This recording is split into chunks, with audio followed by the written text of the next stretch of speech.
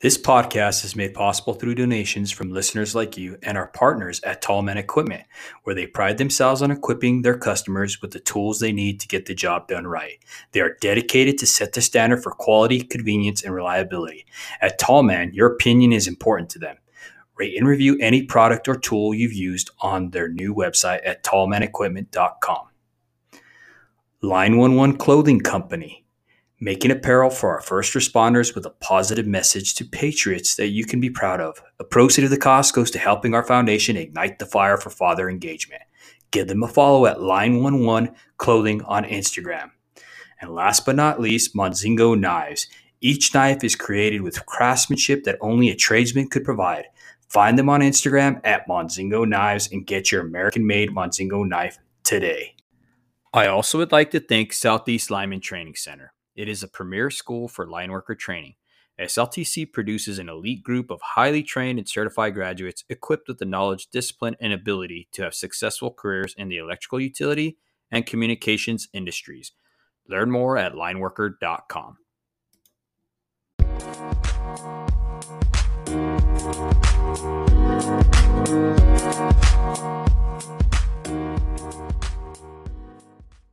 What up, guys? This is David from the Show Up Dad, bringing you another episode to help us understand that we are more than just a paycheck for our families.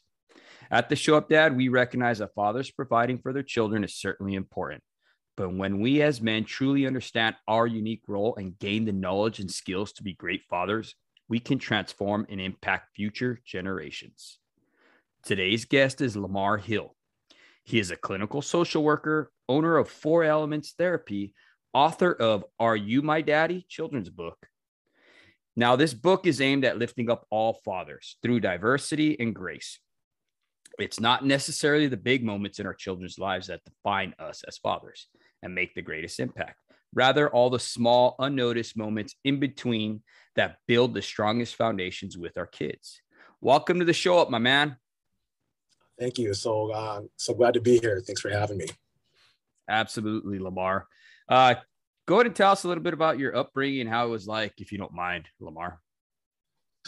My upbringing was pretty typical of trauma. My 2 parents, I never knew my birth dad growing up. I just know him from the name on my birth certificate. He was an Air Force guy. My mom is a Native American woman out of the Fort Berthold Reservation. And so my mom struggled with mental health, substance use, the co-occurring mental health stuff and chemical addictions. And at a young age, took her life, completed suicide. And that left my older brother, my older sister, and I in the foster care system, which then pretty quickly we were taken in by the Ness family out of Douglas, North Dakota. You're going to have to look that one up. But Douglas, North Dakota, where we spent basically our lives up until now. They're still our parents and it's still our home. Growing up in basically upper Midwest, white, agricultural, very, very rural area of the United States and the Dakotas. And so just kind of growing up in that aspect of kind of being misplaced, being in a foster care system, in an environment that there wasn't a lot of diversity in it. The diversity that was there, there's often just jokes and just stereotypes that would go along with it. And so having to kind of grow up with that. And my parents were very supportive. My siblings were very supportive. Both my biological siblings, but also, my parents as biological children too. We were a big family. I think we had 5, not at one time, but ultimately I have 5 brothers and 5 sisters. And so, just kind of growing up, we were a pretty big family, but that wasn't a big issue back then because big families and traditional families were kind of more the norm. And so that looks a little bit different now, especially when I talk to people about my family. They're like, holy smokes, you guys had 10 people? like, yeah, that was our family. And so, um, but just kind of growing up with, a blended family. I was the youngest out of my biological siblings. So I often, think about, and I often say that I think my older siblings probably had a lot worse than me growing up, because I think they were older than me, and I think they had to kind of set the tone um, as they kind of were integrated into in the communities and into the school systems. And so I think by the time I got into school, I think the community had, adjusted pretty well. Mm-hmm. And my parents have always done a phenomenal job of advocating for and being a voice for and being a presence for us. And they still continue to do that. So I think my parents were just those folks that you just really want to mess with. Mm-hmm. They weren't people to get pushed around with, and they were going to stick up for and advocate for. And so I think by the time I got to that age where I was kind of more aware of these things, I would I feel comfortable saying that I think, we were just a part of the community, part of the fabric. Mm-hmm. And that changed a little bit, I think, as I became a little bit older and I graduated and I, moved on and out of the home and out of the community. I think it changed a little bit, but I think I was coming into my own identity kind of crisis, so to speak, where all of a sudden I didn't, um, in some circles I'm not black enough. In some circles I'm too black, and in some circles, holy smokes, and you're Native American, you know, and then, and you grew up in a white home, and it's like, so I went through a period of time in my late teens and, probably through my 20s, I would probably say, where I was really struggling with that identity piece in terms of who am I, and then some of the trauma stuff happened, like the trauma from, my past, right, and my relationships and how I handle things and the struggles that I have, and to some degree, some of the struggles I have today too. And so that's kind of what it's been like growing up. I've been able to get into the work that I do because of my past and my experiences, and it hasn't been maybe the prettiest picture, so to speak, or some would say, wow, this is pretty horrific. But, I had to learn how to get through that judgment and that perceptions that others may have of me in order to be the best version of myself, not to be too cliche, but it really took me a long time to really start to put to rest that, people are going to have judgments and perceptions about you no matter what. And the more I was afraid of that, the more kind of secluded and isolated and kind of closed off I was with my life, which only just kind of exasperated people's perceptions, right? Because the more you don't let them see, the more they're going to come up with, right? Yeah. And it took me a long time to figure that out through frustrations and some of those things.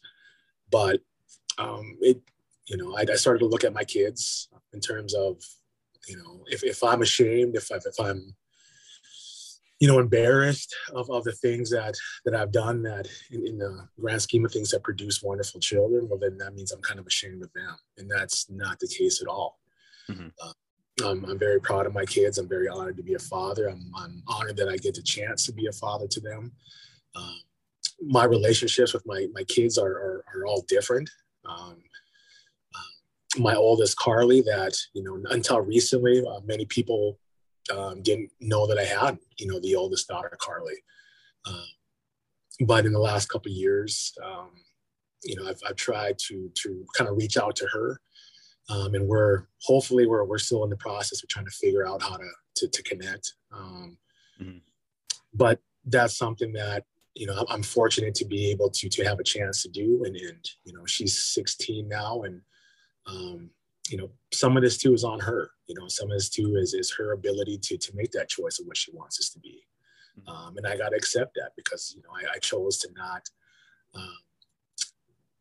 be there in those beginning times for her. And that's something that I can't take back, but it's something that I can hopefully gain strength from and try to help others, in their own kind of personal struggles or their own goals in their life. So other than that, I got, I got Taylor, who's, lives in Bismarck. She's 15. She's phenomenal. She's, caring. She's sweet. She's hard working. She doesn't have much for taking on and listening to BS. She's pretty focused in.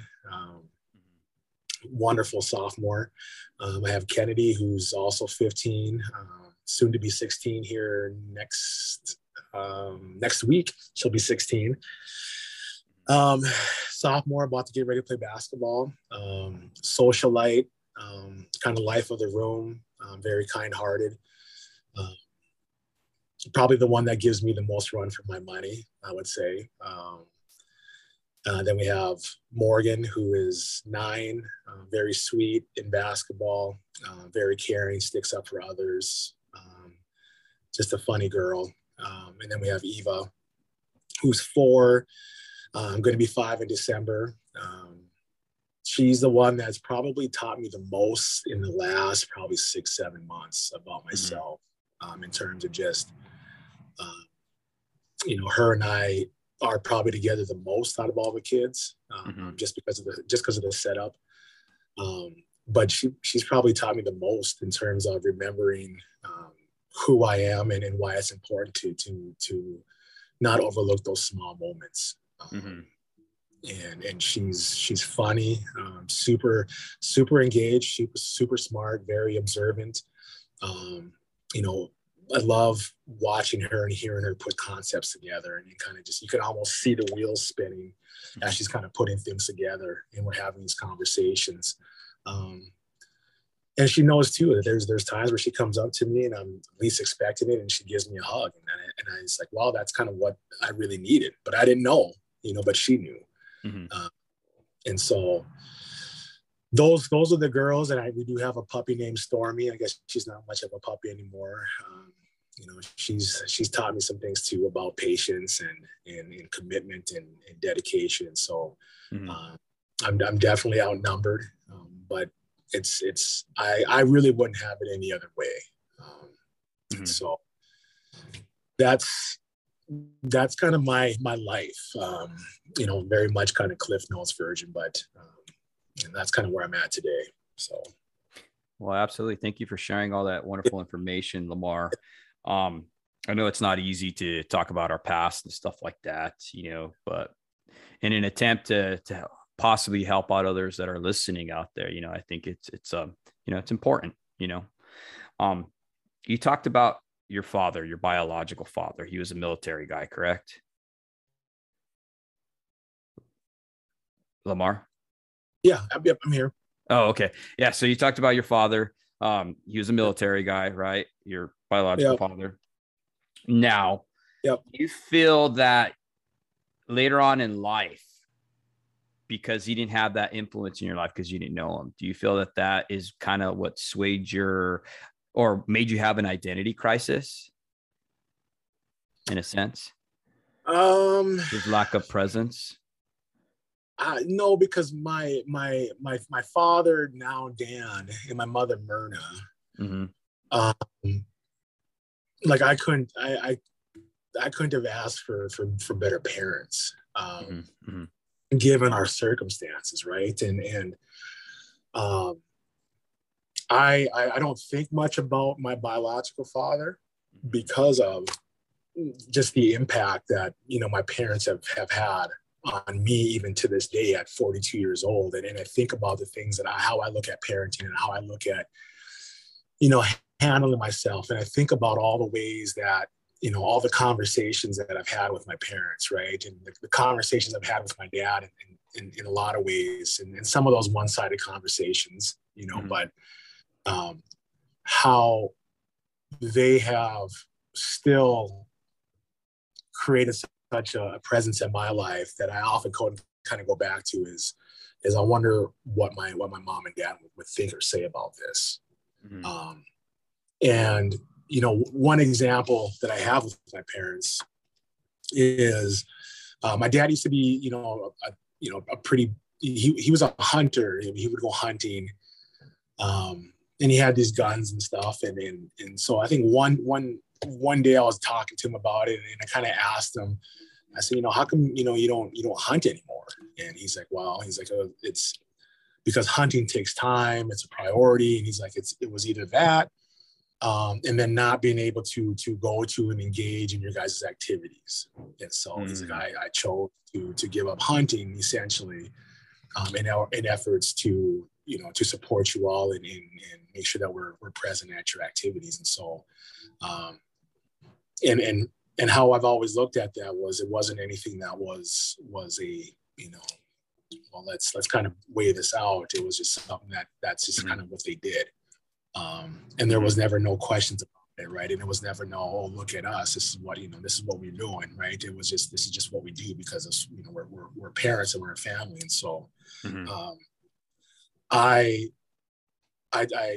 kind of emulate that in my own life now with my kids and their activities.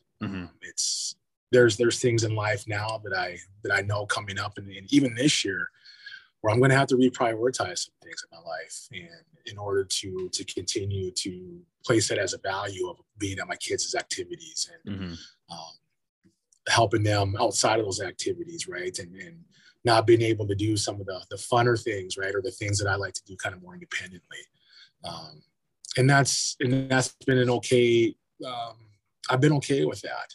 Because again, it always takes me back to my parents. And so to your question, no, I don't look at, my biological father's lack of a presence, having anything really to do with my identity outside of just, being a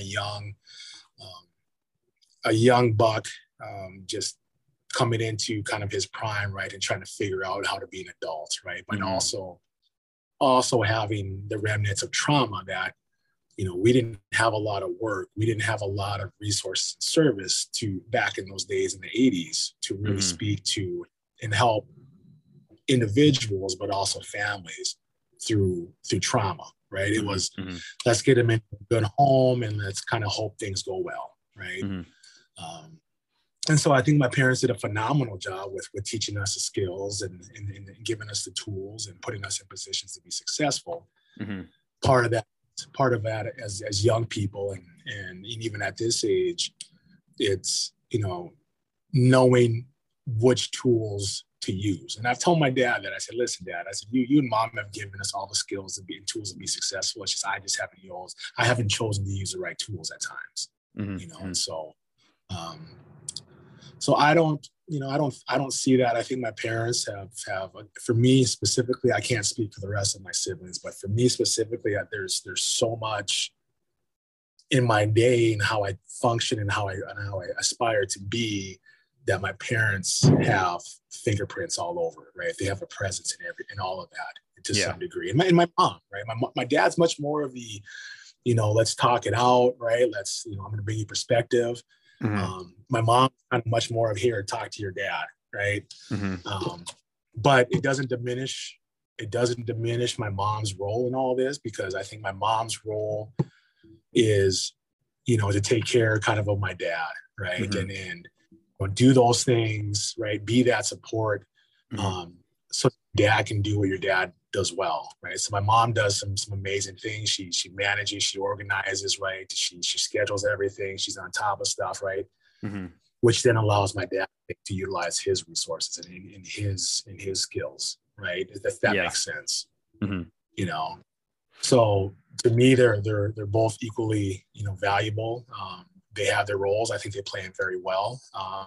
And again, it's there's not many days that go where I don't see their imprinting on me somewhere throughout my day. There's not many days that go by. So. Well, that's really awesome to see that they had that amount of influence in your life. I firmly believe in order for you to have influence, you have to have that presence there. You have to spend time with your children. You know what I mean?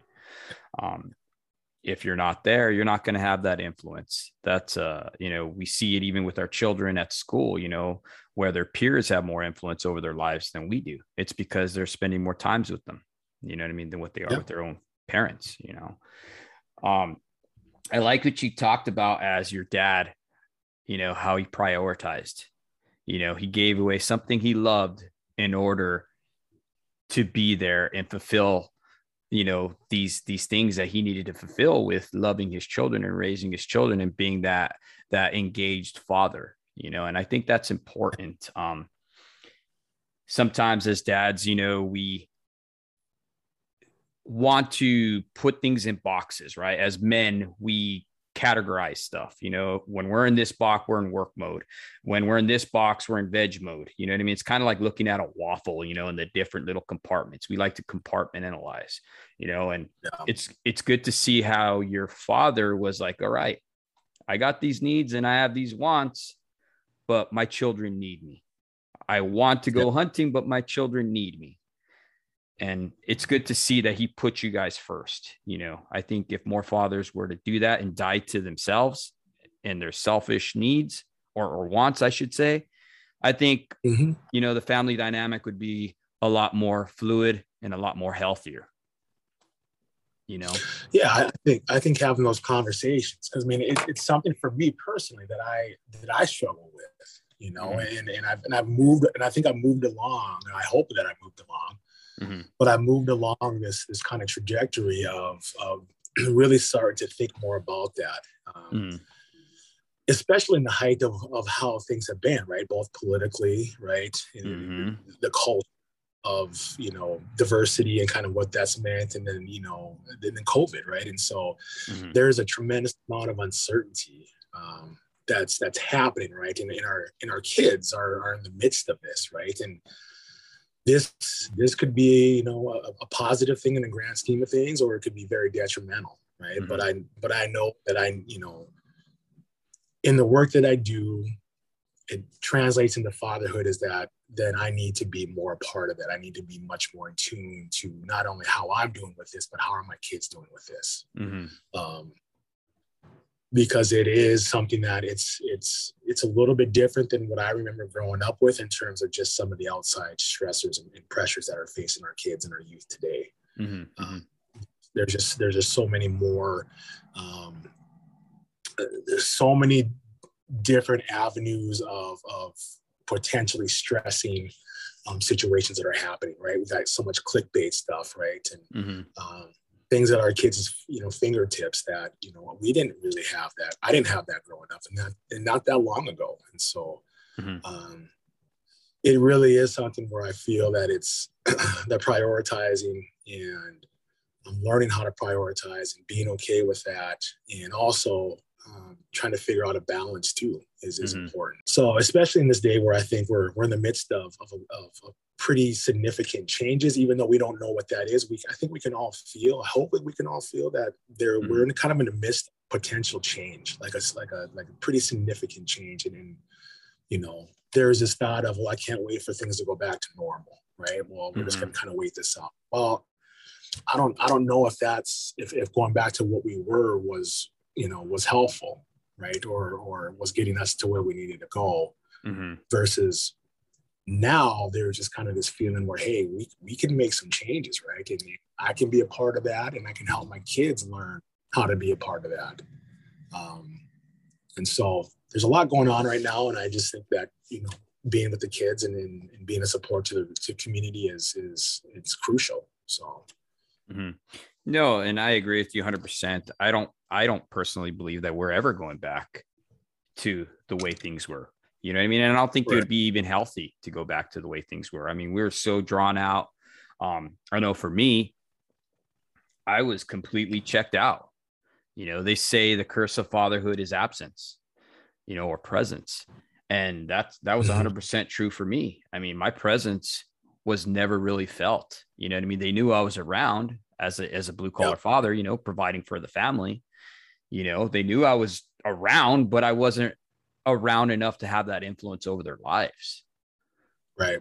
And that's where this whole podcast kind of came around about, because, I finally understood that I'm more than a paycheck for my family. I have certain roles that God has given me to provide for my children, you know what I mean? To provide not just a roof over their head or a paycheck or whatever, but to provide protection, to provide love. And like you said earlier, to raise up healthy children that can handle situations. You know what I mean? especially change. I Yeah. think that's one of the biggest things right now we can show our children is how to handle change. We just recently moved from New Mexico to Southern California. We did it in 3 weeks, and it was crazy. I mean, it was crazy, crazy stressful. But hey, Yeah. we showed, me and my wife as a unified front, how to adapt to change, how to face change with courage. Yeah. Was it scary? Absolutely, dude. We're going to a place where we hadn't even seen yet. Right. You know what I mean? That takes Right. great courage, I mean, prime example, my daughter, she went to a school that's 4 times the size of her normal school. She's freaking out, you know what I mean? But she can look to me and she can look to my wife and be like, okay, my parents are level-headed. This is scary for them too. And now I need to keep my head level, and I'm going to adapt to this change, because change is good. Yeah, It's inevitable. It can be a perception. And again, I think perception for a lot of folks, even in the work that I do, I think perception is a make or break, right? I mean, most people will kind of tend to look at things kind of through one lens, right? Mm-hmm. And part of the job that I get to do and what I love is to present multiple lenses. Well, that's one way to look at it, but you could also look at it like this, right? Mm-hmm. And to give people just kind of hope, right? Or just kind of an idea that, hey, this doesn't always have to read the same way. It doesn't always have to have the same outcomes based off of how I just choose to look at it very singularly, right? Mm-hmm. That there are different outcomes, or I at least have a chance to change an outcome, although knowing that I don't have control over everything, right? But I do have control about how I deal with it, right? How I manage it, right? And what I do within it. And I love that, with the kids, right? It's, in your move, right? Because it's not only what we say to our kids, but it's how we conduct ourselves during those times, right? Yes. 90% of our communication is our nonverbals, right? So we can say what we want to say to our kids, but if we're not kind of performing and functioning, right, that we're going to kind of handle this, right, our kids are going to feel that, right? We share energy, right? We give off energy, and people can feel those things. So it's making sure that what we're saying and kind of what we're doing is matching up, right? So yeah, I love, I think that's great. That's a great example that you shared about, a quick move like that, right? From one part to another, and then, the environmental changes that go with that, a school that's 3 times the size, like, holy smokes, like what are we doing? Right. But again, I just think it's working together. Right? Whether you're in an intact home or whether you're in a split home, right? Because a lot of folks, and my kids, we have a split home. So, it's the trickiness of trying to maintain, values, knowing that there are differences, and then how do we communicate those things, and which isn't always gold. It's not the most prettiest thing at times, and it's something that I try to be more mindful of. Is sifting through what are differences in just kind of values and perspective, and what are the differences that are impacting my kids, right? Or impacting the kids. And how do we reconcile those things, right? How do we talk about those conversations and still, be in a partnership and be a support of each other as parents, whatever that looks like. So. No, and I agree. And then even just hats off to you. I learned recently from one of our past guests, Joel Hallbaker. He's a blended families coach. I mean, super awesome episode. We just aired it. And he just talked through all the different frustrations that parents of a blended family have to go through. You know what I mean? It's completely different than an intact family. I mean, it has different problems that it present itself, and the whole dynamic is different and everything. And, just for him to go through the 10 commandments, as he calls them, of being a blended family father, you know what I mean? And just having that courage to step up and be able to do that. I mean, it was pretty awesome to hear him go through all those different tactics that he teaches, you know what I mean? And highly suggest, anybody who has a blended family or anything like that they would listen to that podcast. It was super solid. He had great information, and, it was solid, man. It was. Yeah, we'll have to connect on that. You have to maybe email me the name. Yeah, absolutely. I wanted to ask you right now, Lamar, what do you see about the state of fatherhood today? I know you deal with a lot of fathers and stuff like that, but what do you see our country as, you know what I mean, and the state of the fatherhood that's happening today? I think I see a little bit of everything. Mm-hmm. Again, and it's not all fathers, right? And it's always kind of based off of, you know, we tend to, as a society, you know, we tend to over sensationalize the negative things, right? We remember the negative things, right? Mm-hmm. And so we look at the negative things. And so, you know, I'm around fathers in my personal life and professionally that, you know, there are people that they're fathers that I aspire to kind of be more like in some ways. And I'm around fathers professionally and personally that, you know, I think are trying to figure it out. Mm-hmm. And I would include myself in there from time to time. And then there are definitely those fathers out there who maybe just to put it in a very kind of, you know, very polite way, but are just, you know, haven't had the models, you know, haven't had the, you know, the experience of knowing what that's been like, right? Or having a father in their own upbringing to model that, right? And they know what they know, right? And then, you know, then you have other fathers who are, you know, struggling with not having the greatest upbringing and the greatest experiences, but also with mental illness or substance use, right? I mean, so there's a lot of different factors, and I think you see it all across the board. Yeah. With where fathers are at, and you know, for me, in the work that I do, it's good because I get to talk to fathers, right, and I get to talk to about their relationship.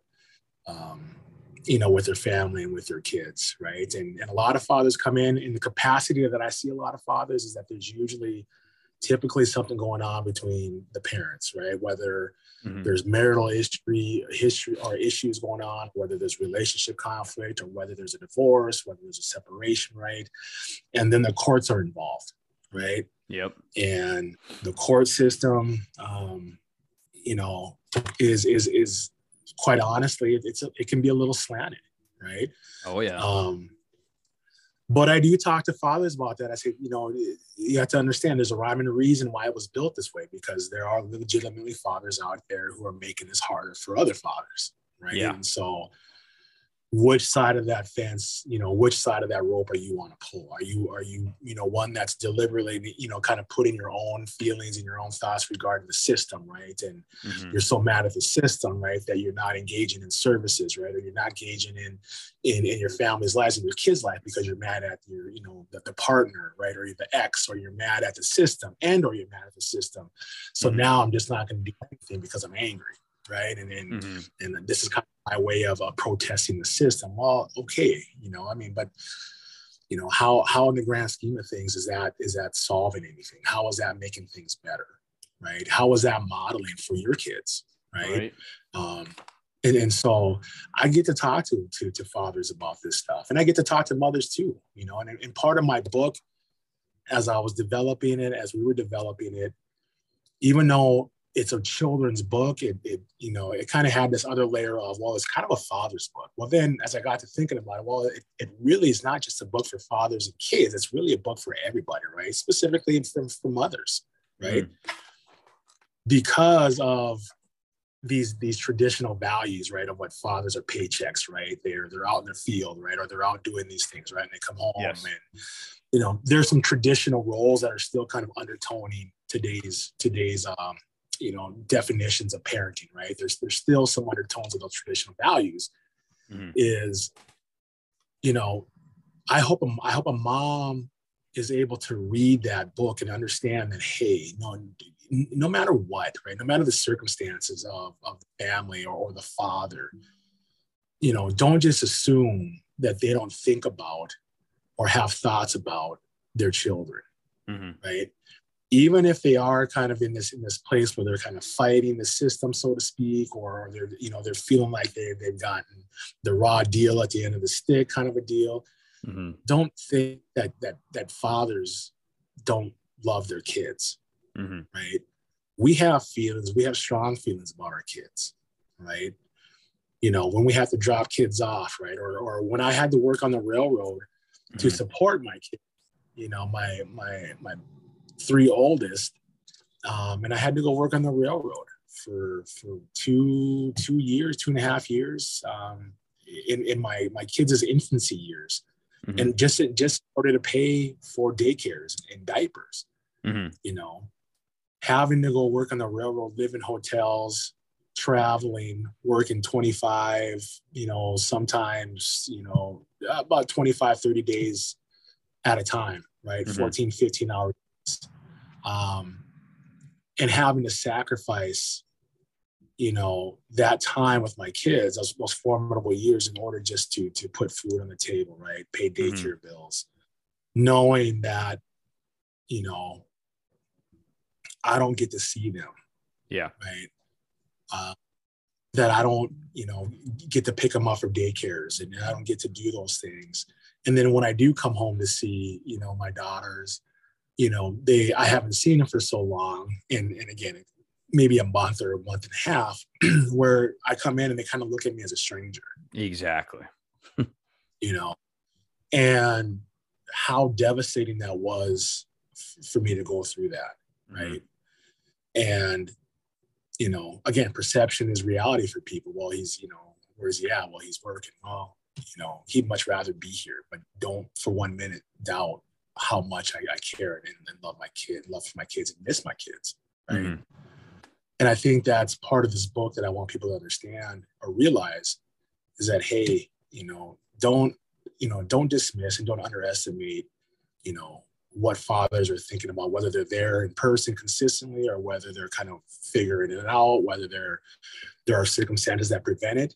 Don't just assume that, how the father feels about their kids. One, because we're not really necessarily given the okay to express those things, right? Like we kind of talked about, right?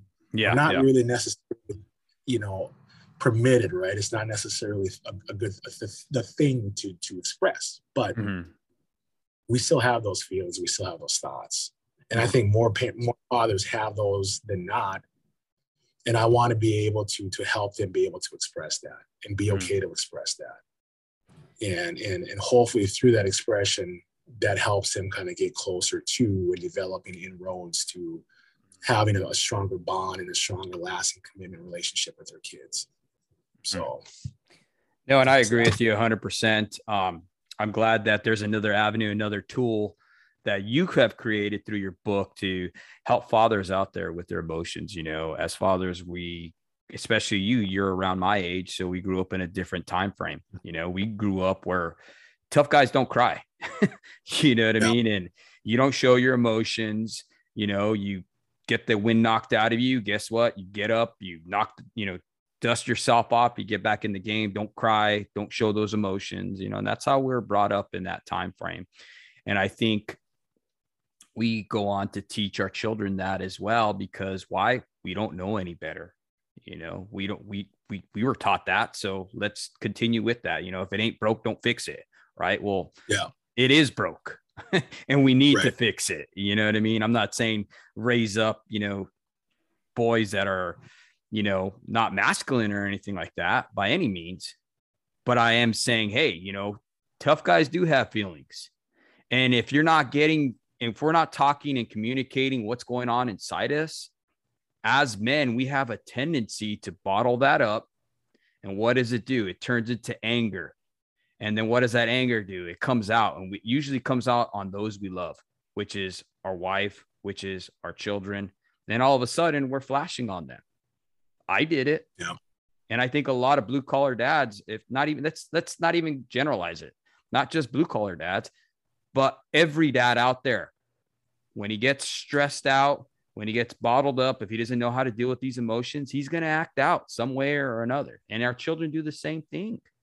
You know, when our children are feeling stressed, and I'm sure you've seen it, when they're stressed, when they don't know how to communicate their emotions because we didn't show them the correct way to deal with emotions, what do? They're going to act out, and they're going to get your attention, whether it be good or bad. Yeah. I much rather than be getting my attention by getting straight A's in school than getting a call at 2:00 in the morning saying, hey, your son or daughter have been in a drinking accident. Right. You know? Yeah. And again, it's how do we promote, you know, this kind of this well-being, right? This balance, right? And even for fathers, because it's not how we used to look at traditional roles, right? The father does this and the mother does that, right? Or partners and all that. That's, again, like change. It's no longer clear cut like that. We're in the midst of kind of changing in terms of how we define roles within family and who's doing what, right? I mean, our divorce rates are really high, you know, and so we know that there's a lot more, you know, split households, right? So we know there's co-parenting that has to happen, and there's not always communication, right? And so we need both parents, fathers specifically for this conversation, you know, to be able to step into that role of, this is what I'm feeling. This is what I'm thinking, right? Let's have a conversation. Let's slow down. How are you doing? How can I help you with it? Right. And again, I think they seem very easy, but they're hard to do. It's hard to do because one, life is pretty fast right now. Right. I think things are coming pretty, I mean, the weeks kind of just fly by. And so we get wrapped up into our day to day. And we often don't miss those. We often miss those moments because we are so kind of just inundated with, you know, things happening with snaps of fingers, and again, days turns into weeks. So part of it is a practice that we need to instill and be intentional about, is making sure that we find moments, you know, to slow life down, you know, check ourselves out, you know, check in with our kids, you know, hey, what's going on? No, you know, a lot of times you'd be like, no, it's good. Well, this is the time. What's up? You know what I mean? And at least start to build this new culture, or this new value of, we take time to value and honor, you know, kind of what's going on in our lives. And as parents, we need to model that. Yes. And that's where intentionality comes in. You know, that's one of our pillars that we talk about at the Show Up Dad, is being intentional. And you hit the nail right on the head, brother. I mean, be intentional. Check in with your kids. See how they're doing. Yeah. You know, I believe now more than ever that the media and certain agendas out there are hell bent on seeing the fall of the family. You know, Charlie Kirk, you know, he's a well-known public figure. I want to quote him real quick. He said, destroy the family, destroy the nation. And that this is the agenda that he's seeing throughout the world. You know, and I firmly agree with it. You know what I mean? I mean, when a father has to go and work X amount of hours where he's actually been pulled out of the home to support his family, you know, that's taken away from his time that he has at the home to have that positive influence, to be that moral character that we're called to be. You know what I mean? Because now parents, even both parents now, can't even afford just a regular lifestyle, you know, with inflation and everything else. I mean, gosh, gas is $4 something in California right now. That's ridiculous, you know, and yet we're closing more pipelines, you know? Well, and, you know, the destroy the family and destroy the nation. I mean, I think, you know, clearly, I think through history, right? I think those principles, tenets, you know, have been in place, and they've been able to make headway, right? Because I think you look at the fabric of communities, right? And kind of the breakdown of what it means to be neighborly, right? And you know, are we doing those neighborhood type things that we used to do, you know, kind of growing up, like the Wonder Years kind of stuff, right? Are we getting together as neighbors and as communities? Are we doing those things? Or are we kind of more blocked off, right? Or are we more just kind of separate and segregated within that? And, you know, obviously with COVID here, right? I think COVID's been a pretty big indicator of kind of where we're at. as a result of, because of the masks, right? Because of the social distancing, right? I mean, it's counterintuitive to who we are, I think, as people, right? I mean, we're very communal people, right? And you set up social distancing, and you have, you know, signs all over the place to enforce social distancing and masks, and you know, you get people all over the board in terms of how they feel about it. It just kind of promotes this kind of separateness. I'm going to group up with who's like me. And again, it gets away from this kind of community, this family aspect, right? In a much more macro sense of family, right? Yeah. As a nation, we're a big family, right? And as state-wise, we're families. You know, it gets down in your counties, or, you know, to your cities, right? Where it's all kind of a family, right? Everybody kind of has their roles within it. And I think that's been breaking down, you know, and I think that's been a, you know, a sign. I think that's been something that's been going on since, you know, the founding, with our policies and interactions with Native American Indigenous people, right? Which I represent as well. So there are definitely principles that I think that have been in place that have really kind of promoted separateness, right? Conquer, divide, or divide and conquer, and conquer, right? And I think this is the time where we can decide to push back on that collectively and say, no, even though there are things that are out of control, and we got to be responsible to maintain, you know, the spread and overall health, we still got to now find ways to maintain connections with each other. Because I need you, my neighbor, I need you, and you need me, and we need each other in order to kind of maintain and build, right? And so we can develop a much more stronger, healthier, balanced generation for our kids and their kids. And so that's what I feel like my responsibility is to my kids as well, is to, how do I help you become stronger, so then you can learn in some ways from our mistakes, but be balanced and leave this place in a better trajectory when you leave. Right. And so, yeah, that was a lot. So no, but I mean, it's something that needs to be talked about. I mean, they're saying now that 70%, the national average is 70% are without a stable father in the home. Yeah.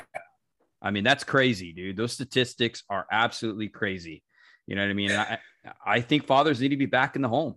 You know what I mean? That's a good goal where we need to start off in the United States. You know what I mean? Is getting our fathers back in the home. I'm not saying necessarily home, like staying home and not, you know, being there, you know what I mean? But in a sense that, hey, you know, why are they having to work 4 or 5 jobs sometimes?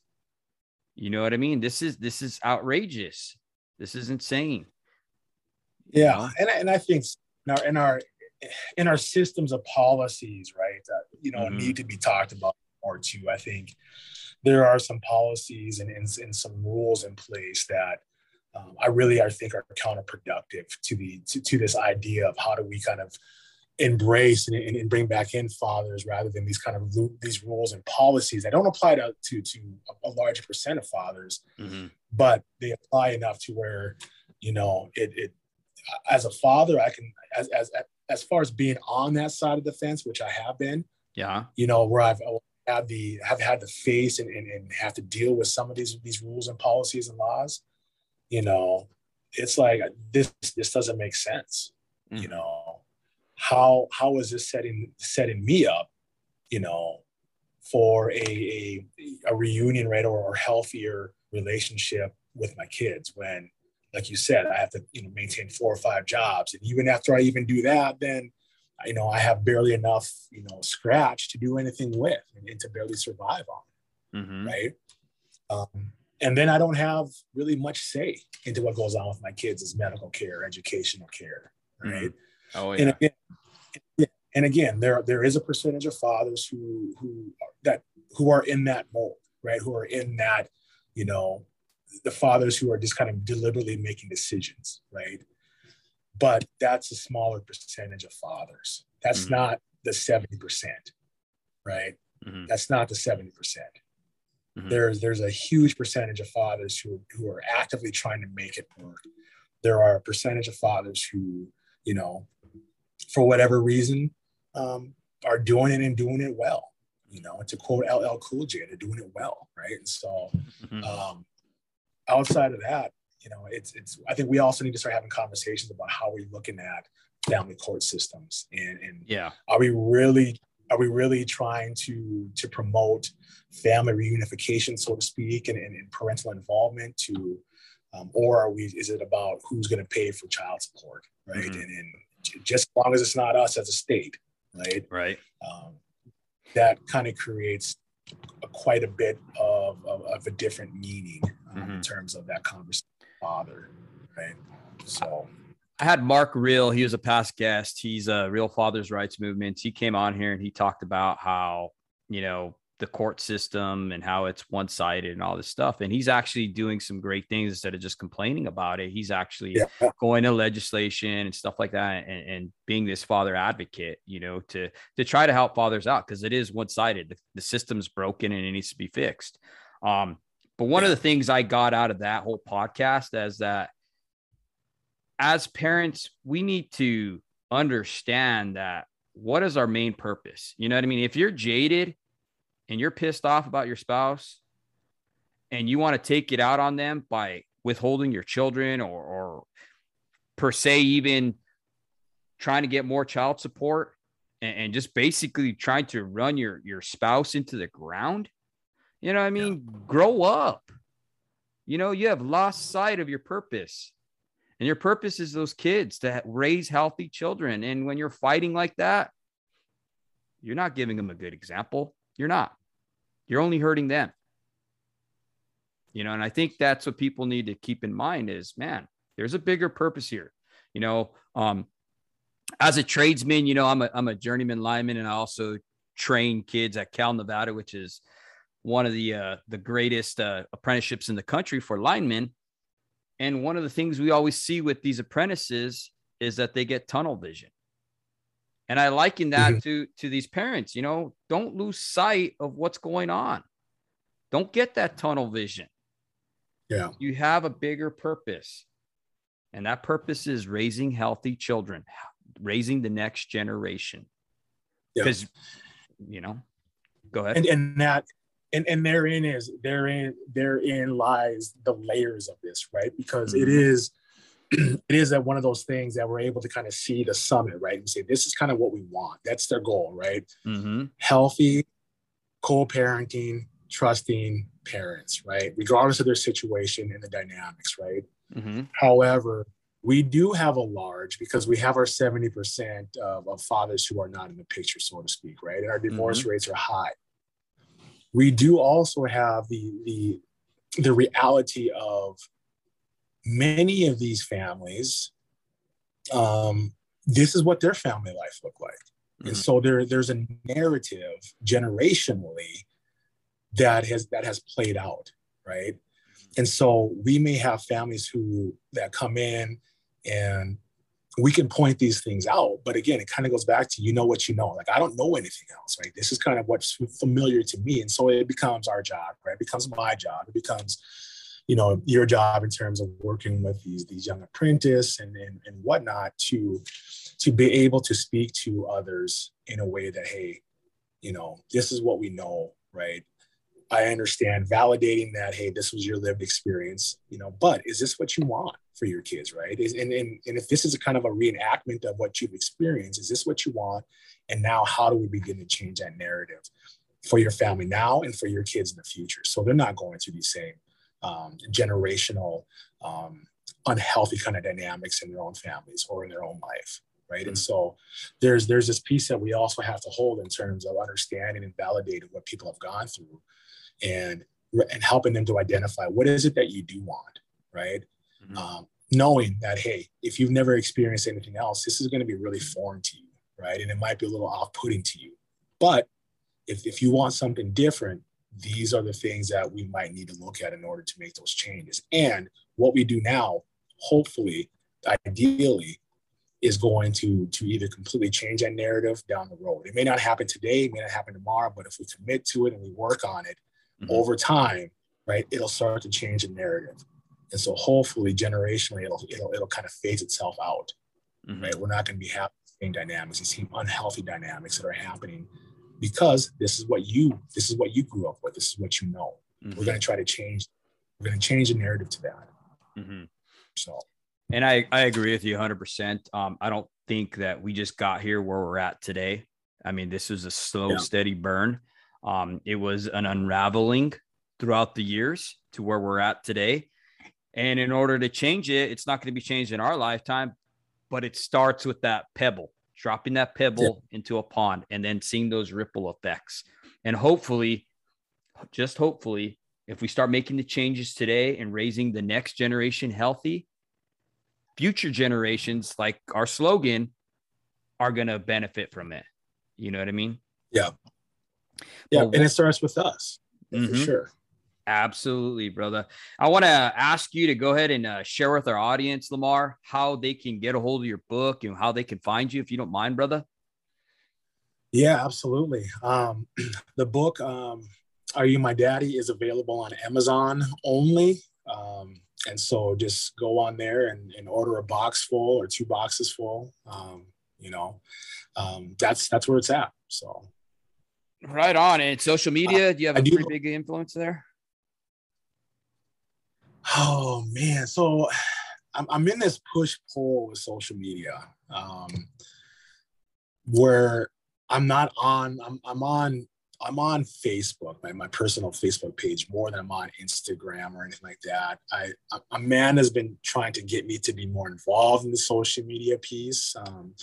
But it does kind of stress me out a little bit, thinking about, speaking and getting in front of and talking about things. So I don't have as big of a following as I probably could or should. And I still don't know where I'm at with that. So maybe some feedback from, how I talked about today or how I did today would be helpful too, to maybe influence that or the other. So. Mm-hmm. Well, right on, Lamar. Thank you once again for coming on here and sharing everything about this. I want to check out your book, brother. Thank you for just getting on here and being real with us. You know what I mean? Sharing your story and stuff, So once again, thank you. This is the Show Up Dad, and, just encouraging fathers to be more than that paycheck. Thank you.